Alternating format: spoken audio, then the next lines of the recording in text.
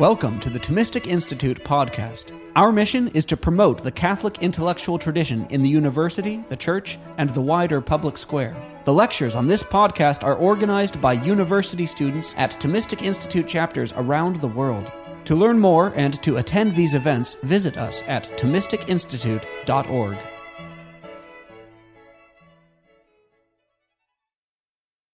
The quotation from the first part of my talk title is a translation taken from one of the Latin plays that Campion wrote while he was professor of rhetoric at the Jesuit college in Prague.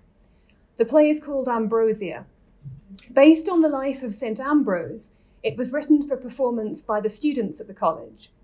This is Campion's only play that survives in full, though we do know that he wrote at least 2 more full-length plays, and we possess bits and pieces of his other dramatic writing. Playwriting may not be the first thing you associate with the name of Edmund Campion, probably one of the most famous of the Elizabethan Catholic martyrs. But tonight I want to discuss some of his writings, including some which to date haven't received very much popular or scholarly attention. I'm going to explore how Campion's background as a literary scholar and Jesuit playwright influenced the way in which he conducted himself on the heroic English mission and his path to martyrdom. I'm going to speak for about 40 minutes, and my talk is made up of 3 parts. In the first part, I want to explore aspects of the Jesuit and Counter-Reformation context by which Campion was influenced during his time on the continent, and here I'm going to focus on the role of Jesuit drama and the visual arts. In the second part, I'll go on to discuss some of Campion's own writings. And finally, in the third part, I'll explore the role that literature, art, and music played in immemorializing Campion after his death, making him a tremendously influential figure hundreds of years before he was finally beatified in 1886. So this is part 1, the Society of Jesus, the Counter-Reformation, and the Arts. The Society of Jesus was founded in 1540 by Ignatius Loyola. They were one of the most radical and influential religious foundations of the early modern period and the Counter-Reformation. They weren't founded to counter Reformed ideas as such, but they became highly influential at the 16th century Council of Trent and became very much associated with the Counter-Reformation movement. The Jesuits founded a European and global network of schools and seminaries, as well as administering many other technically non-Jesuit organizations. By the time the Society of Jesus was founded, the use of sacred images for liturgical and devotional purposes was already under sustained attack from the Protestant Reformation. It's almost difficult to overstate just how central the image question became to reformers. Leading European reformers cast their religious struggle as a war against papal idolatry and superstition. Fears of idolatry brought about waves of religious iconoclasm which swept Europe during the 16th century, and Scotland, where we're standing now, was actually the iconoclastic capital of early modern Europe. Within the context of the European image debates, England represented one of the most radically iconoclastic outposts of the Reformation, and the only country with a more extreme track record of iconoclastic fundamentalism was its neighbour Scotland. This iconoclasm expressed something so fundamental about the theological project of the Reformers that it's been ironically described by the Catholic historian Eamon Duffy as a sacrament of the Reformation. A fundamental theological sea change was being ritually enacted in terms of theological understandings of the role of sacred images and of the arts more broadly within the spiritual life.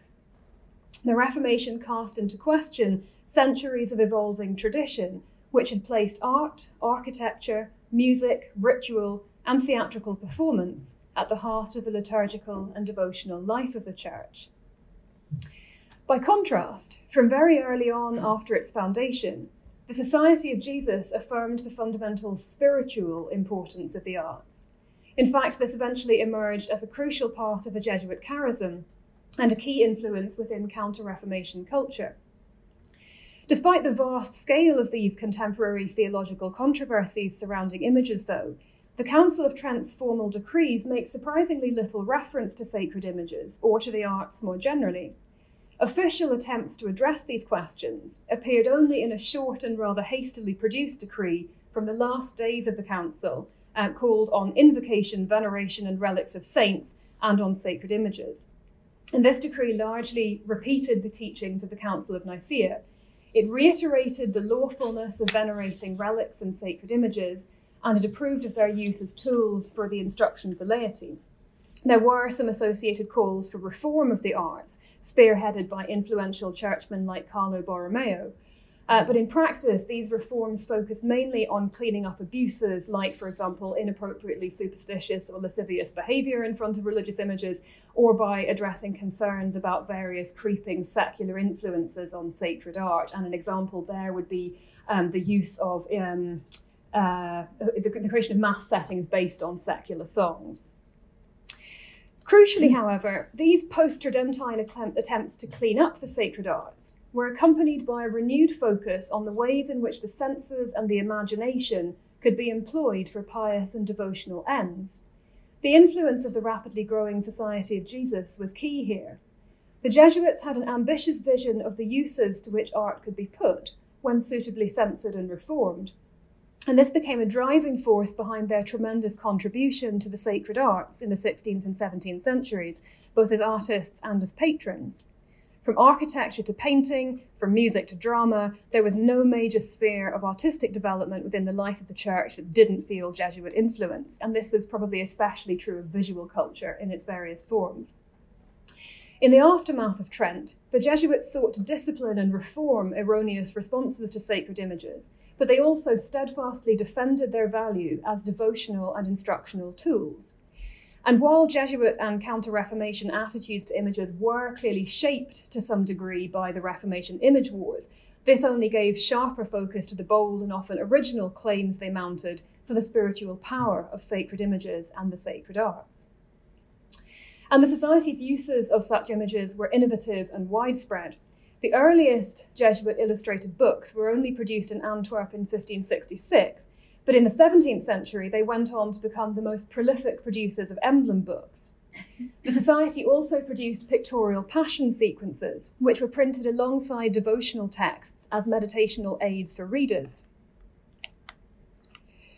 Other Jesuit image sequences show the pious Christian interacting with images of Christ in a spiritually fruitful way. So images thus increasingly came to form a fundamental and distinctive part of Ignatian meditations and spiritual activities. St. Ignatius Loyola's spiritual exercises weren't printed with illustrations until the 17th century, but right from their earliest days of circulation, the exercises sought to harness the visual imagination for devotional ends.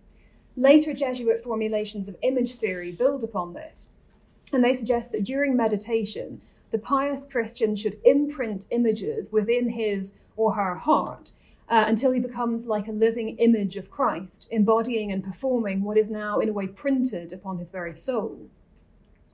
The Society also commissioned many paintings and frescoes for its churches and made widespread use of images as tools in Jesuit missions to the New World, where they often helped to overcome linguistic barriers in communication.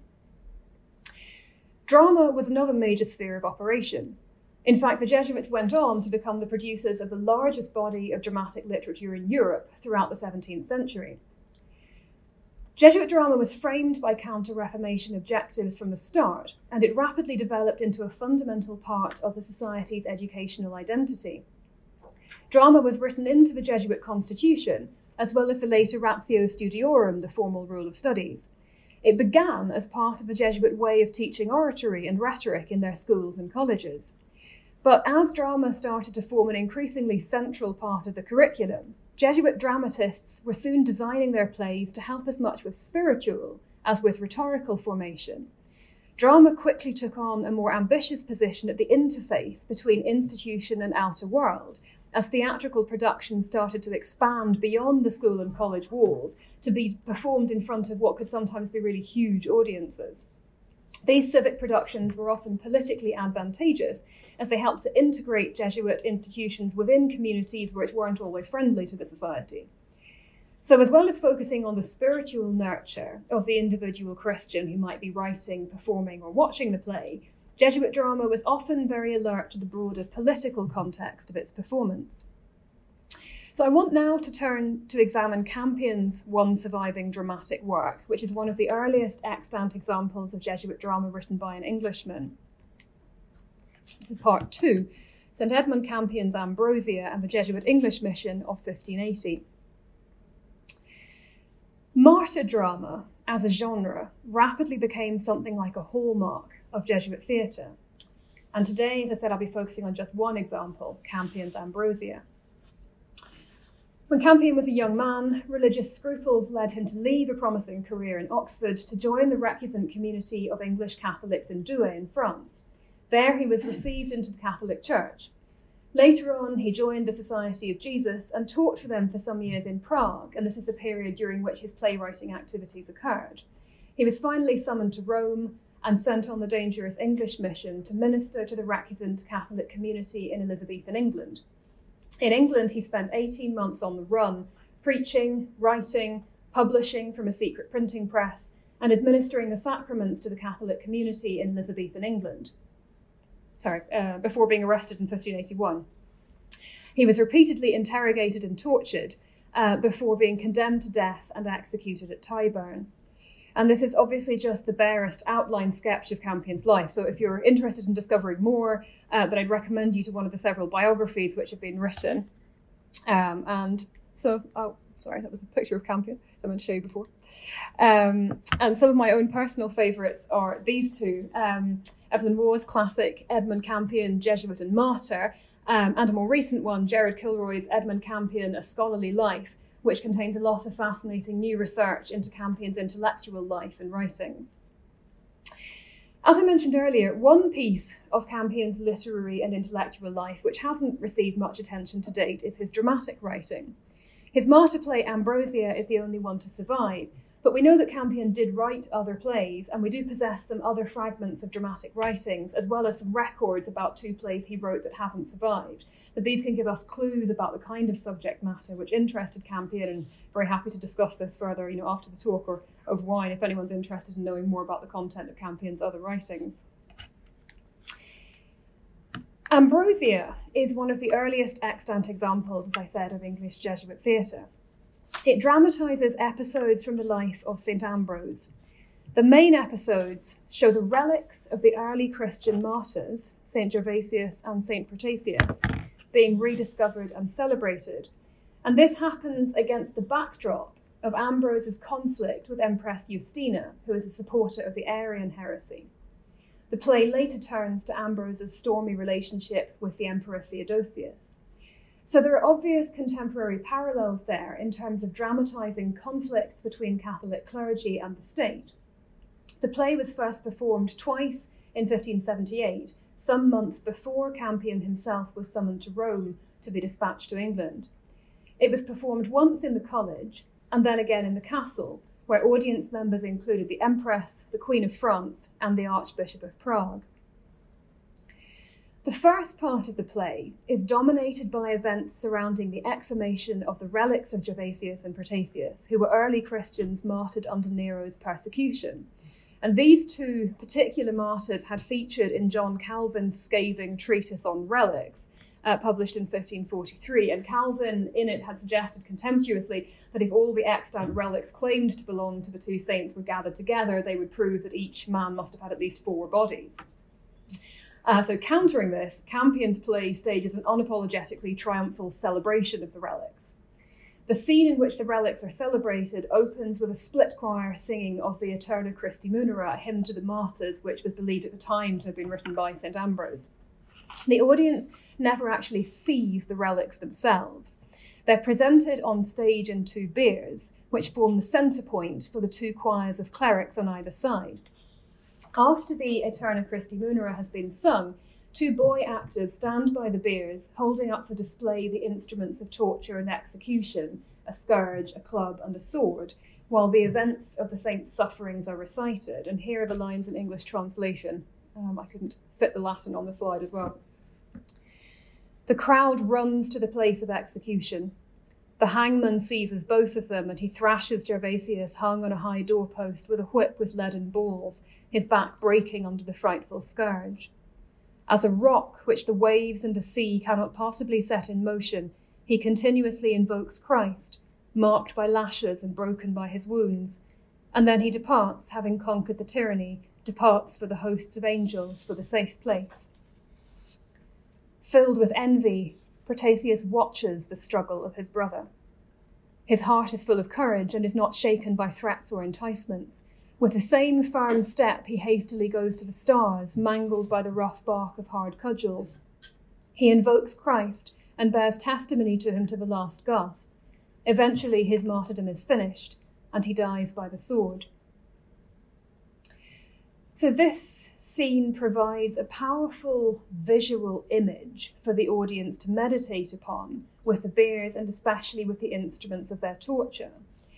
And by holding them up like this while their sufferings are recited, the scene works to present the martyrs' broken bodies and the instruments of their torture like images for intense imaginative meditation. They're staged here very much like the attributes of martyrdom, which martyr subjects are often shown surrounded by or holding in fine art. And here's an example of St. Catherine holding her book and martyr's palm with the wheel she was tortured on showing in the background. And beside it, you can see another image in stained glass showing Catherine with the wheel and the sword by which she died. And of course, Campion's play combines this emblematic image with a surrounding narrative text via the lines spoken by the actors. So the scene also functions like one of those later Jesuit emblem books I mentioned earlier, which became tremendously popular throughout the late 16th and 17th centuries. And, digressing for a moment, I'd just like to observe this again, this kind of harnessing of all the powers of the sensory imagination is absolutely fundamental to the spiritual exercises, the cornerstone of Jesuit spirituality, since the exercises encourage the reader to participate imaginatively in scenes from the life of Christ. Returning to Ambrosia, the viewer is encouraged through this intense meditation to start to participate, to inscribe themselves into the narrative. Protasius himself is presented in these lines that we've just heard as the ideal spectator of martyrdom, spurred on to emulate his brother's efforts. Looking on, as Gervasius suffers his martyrdom, Protasius is depicted as seized by envy, the Latin word there is emulus, driven to it by a fervent, passionate desire for martyrdom, going to meet it with rapid step. The kind of image of martyrdom that Gervasius provides in his final agonies is intoxicating. It's something that seizes the onlooker with a lust to emulate and perform it himself. And in the play, it's not just Protasius that this applies to. The scene is also witnessed on stage by a group of armed soldiers who've been sent by the enraged empress to murder Ambrose. So as Ambrose himself celebrates these holy relics on stage, he's fully aware of his own danger and he's fully prepared to follow their example. And in fact, as events unfold, the soldiers themselves will be miraculously converted by the holy miracles they witness, and Ambrose's own martyrdom is ultimately averted. So the play affirms the power of the martyr's witness to convert onlookers, even those who can only gaze upon their relics. Here, witnessing or meditating upon the image of martyrdom can bring out in the viewer a powerful desire to participate actively in what he or she sees.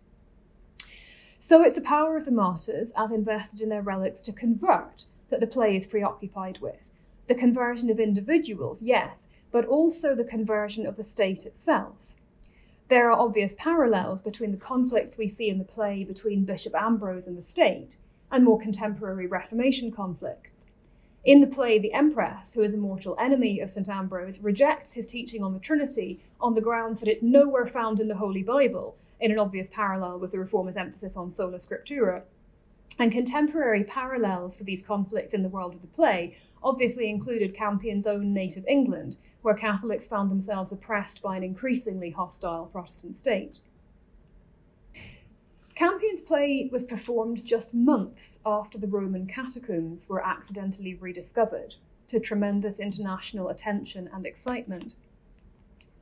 And here you can see an image of one of the early frescoes depicting Christ and his apostles. This one is from the anonymous catacomb of Via Anapo, which was the earliest to be reopened. and these events contributed greatly to the cult of the martyrs.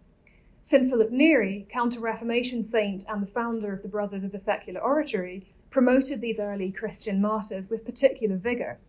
He spent all-night vigils underground, and he organised ceremonial processions of the relics around the streets of Rome. There was an atmosphere of fervent piety and spiritual excitement. We know about this because it was documented by various eyewitnesses, not all of them friendly. It included, for example, the English government agent and later playwright Anthony Munday, who'd been staying with the Jesuits as a spy. Ambrosia was thus written on the cusp of an explosion of pious devotion to the early martyrs, which also coincided with more contemporary events in England and Europe.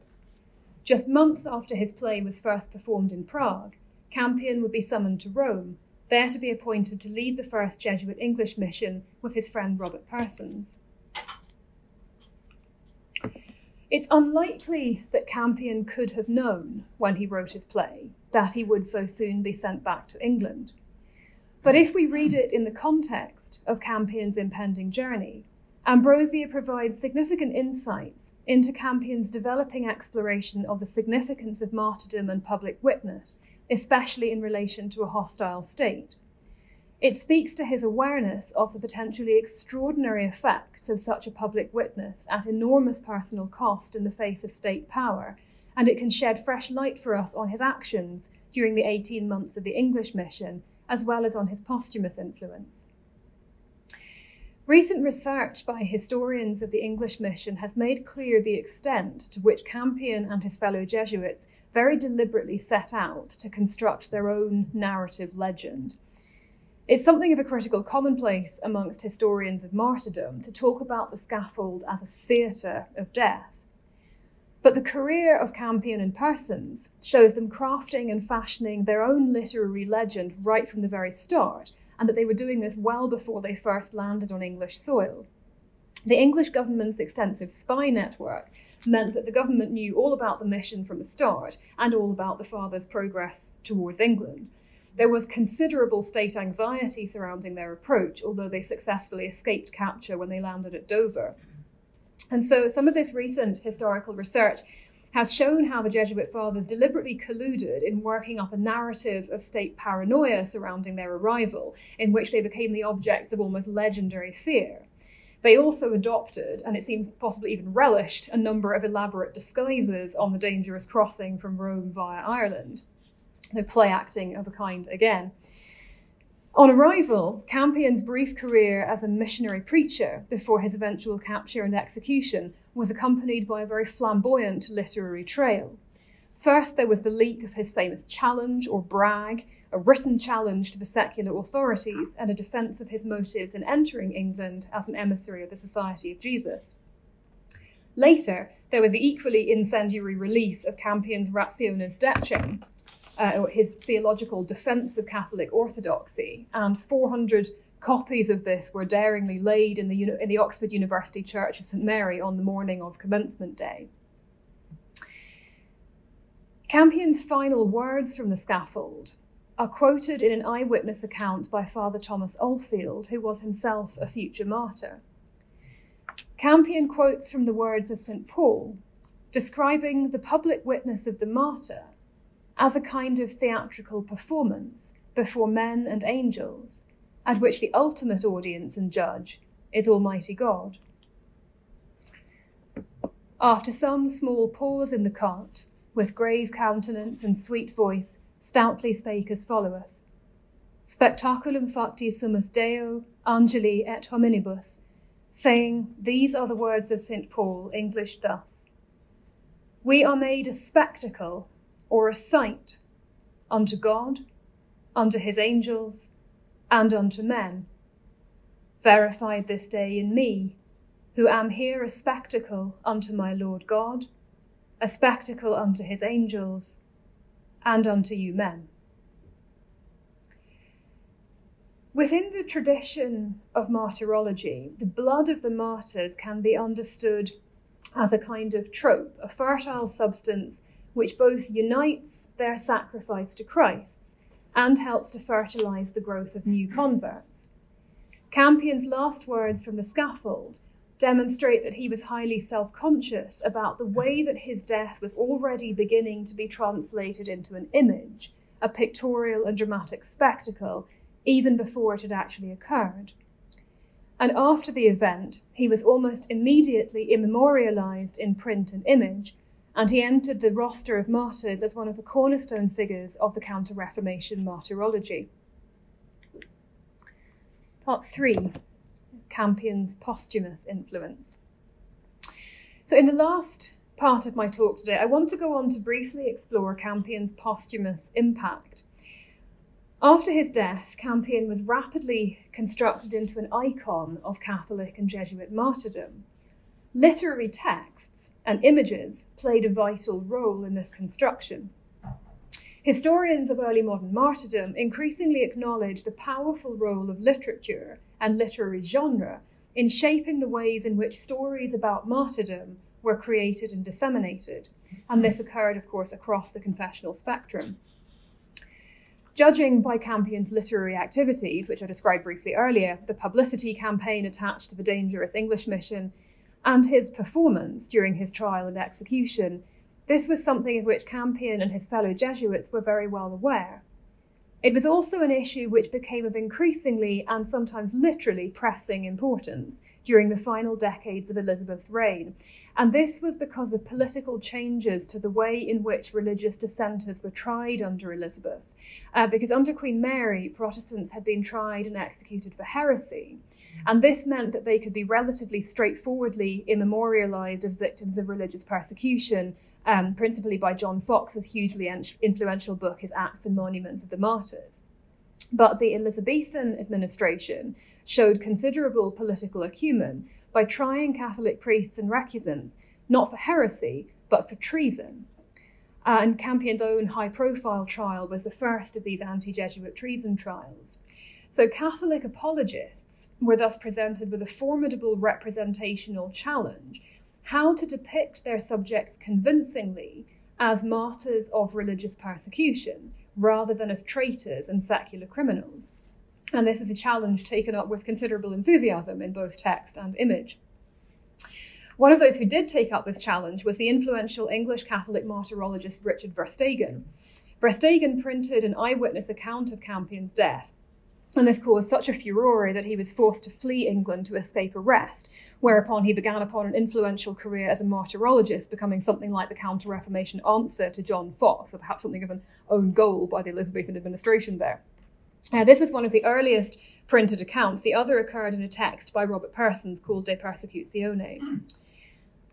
And a woodcut of Campion's torture on the rack, along with other scenes of persecution of English Catholics, including him, featured in Verstegen's first broadsheet, which is called the Presentis Ecclesiae Persecutione Anglicanae Typus, published in the early summer of 1582 at Reims. Persons' story of the English mission and Verstegen's images began to reach a wide European audience, especially in France and Italy, where they were originally published. And these were critical texts in the emergence of a Counter-Reformation, pan-European, burgeoning cult of martyrdom, which embraced contemporary martyrs as the heirs of the early Christians whose relics were then being celebrated in the recently opened catacombs. We can read the trope that I mentioned before of the blood of the martyrs in the account written by the Jesuit missionary and future martyr Henry Walpole of his own conversion. Walpole wrote that his conversion occurred at the time of his witnessing Campion's death, when he was standing so close to the scaffold that he was splashed by the martyr's blood. There are other fascinating examples of Elizabethan recusant Catholics undertaking very elaborate public performances of recusancy, and a good example here would be the York martyr St. Margaret Clitheroe. Margaret Clitheroe used to undertake nightly pilgrimages to the site where previous Catholics had been executed, and she later staged, as it were, her own very ritualized and elaborate walk to execution. After her death, she was promptly written into Verstegen's martyrology, and the image you can see on screen here is the woodcut of her execution by pressing, which Verstegen published. And text and image weren't the only ways in which Campion and the other martyrs were immortalized in sacred art. The Catholic musician and composer to the Chapel Royal William Byrd wrote a musical lament for the death of Campion using the words of Psalm 78, Deus venerant gentes. Byrd also set to music some of the last words of the other Catholic victims of the state, and together with other musical laments for the plight of English Catholicism, these collectively became something like the musical soundtrack of the English recusant community. And these musical laments were not confined solely to English audiences either. So in theatre, in music, literature, and image, the plight of English Catholicism was rapidly gaining a pan-European audience. Alongside this musical immemorialisation, Verstegen's woodcuts of Campion and the other emerging figures of the English martyrs contributed to the emergence of a burgeoning and remarkably fertile martyrology. These images collectively helped to produce a fertile response from some of their viewers, just as Campion's blood had helped to generate Henry Walpole's personal conversion and path to mission and martyrdom. The cult of the early Christian martyrs led to a trend for church frescoes depicting their sufferings, but this was most notably true in some of the Jesuit centres where current missionaries were being trained. So in the Roman church of San Stefano Rotondo, for example, which was then under the charge of the Society of Jesus's German and Hungarian College, an artist called Niccolo Cercognani was commissioned for a series of 34 graphic scenes of the deaths of the early martyrs. And Charles Dickens viewed these images during his tour of Italy in 1844, and he described these, quote, hideous paintings with a sort of shudderingly anglicised post-Enlightenment disgust.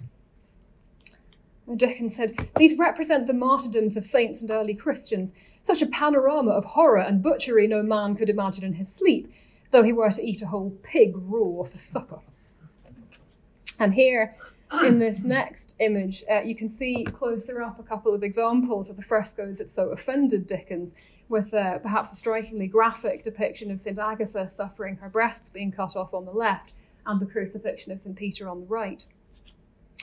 So this German college had been founded in 1552 with the aim of countering Protestantism. And from 1573, it had an explicitly missionary focus. So all its students were required to take an oath on entering the college that they would return to Germany to combat Protestant heresy.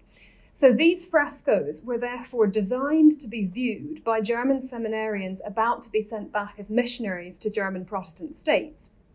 And the same artist, Cercognani, was also further commissioned by the Jesuits to produce a series of frescoes for the Venerable English College in Rome, depicting this time much more recent events.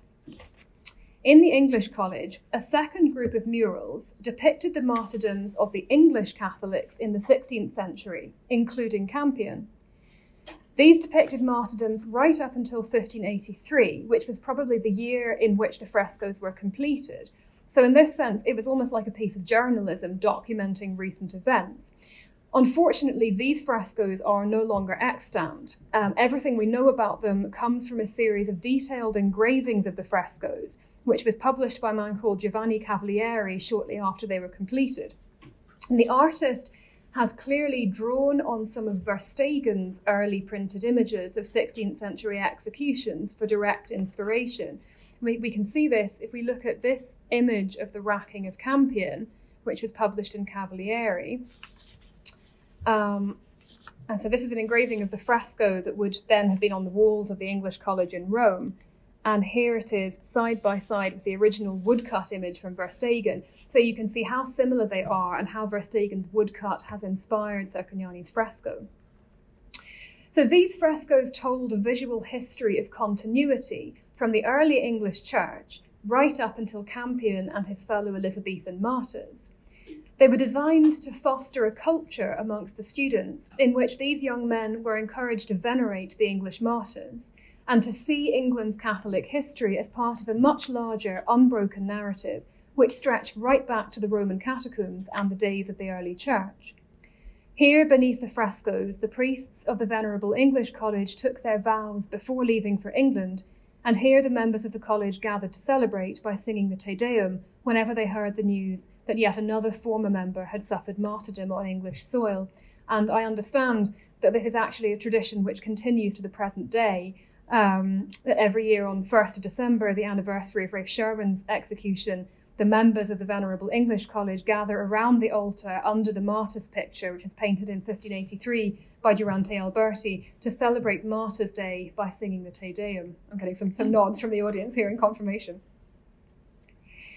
So in conclusion, what can we gain then by reading Campion's Ambrosia in the context of a Jesuit English mission and his own posthumous legacy, as well as the emerging cult of the early martyrs?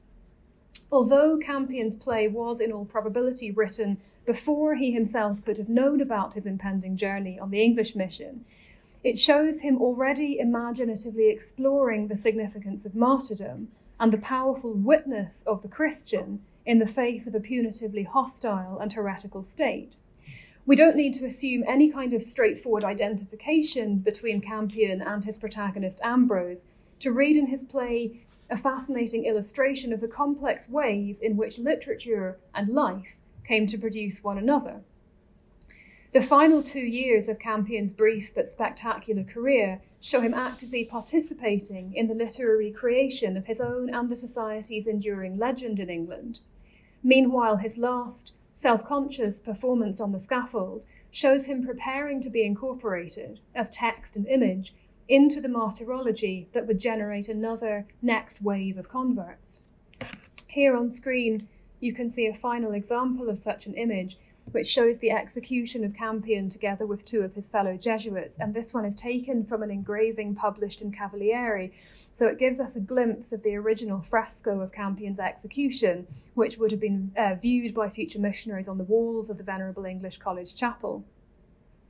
Campion's Ambrosia thus forms part of an emerging Jesuit, post-Tridentine and counter-Reformation affirmation of the legitimate power of sacred images. These images are shown bringing some of their audience to the point of a real-life spiritual conversion as they internalize and perform in their own lives what they have seen. Thanks for listening to this lecture on the Thomistic Institute podcast. The generosity of people like you makes this podcast possible. If you enjoy these talks, please consider showing your support at www.thomisticinstitute.org/donate. Your donation of even $1 helps us reach more college students and many others with the powerful truths of the faith, and it ensures that we can keep publishing top-notch lectures on this podcast. Thanks a lot.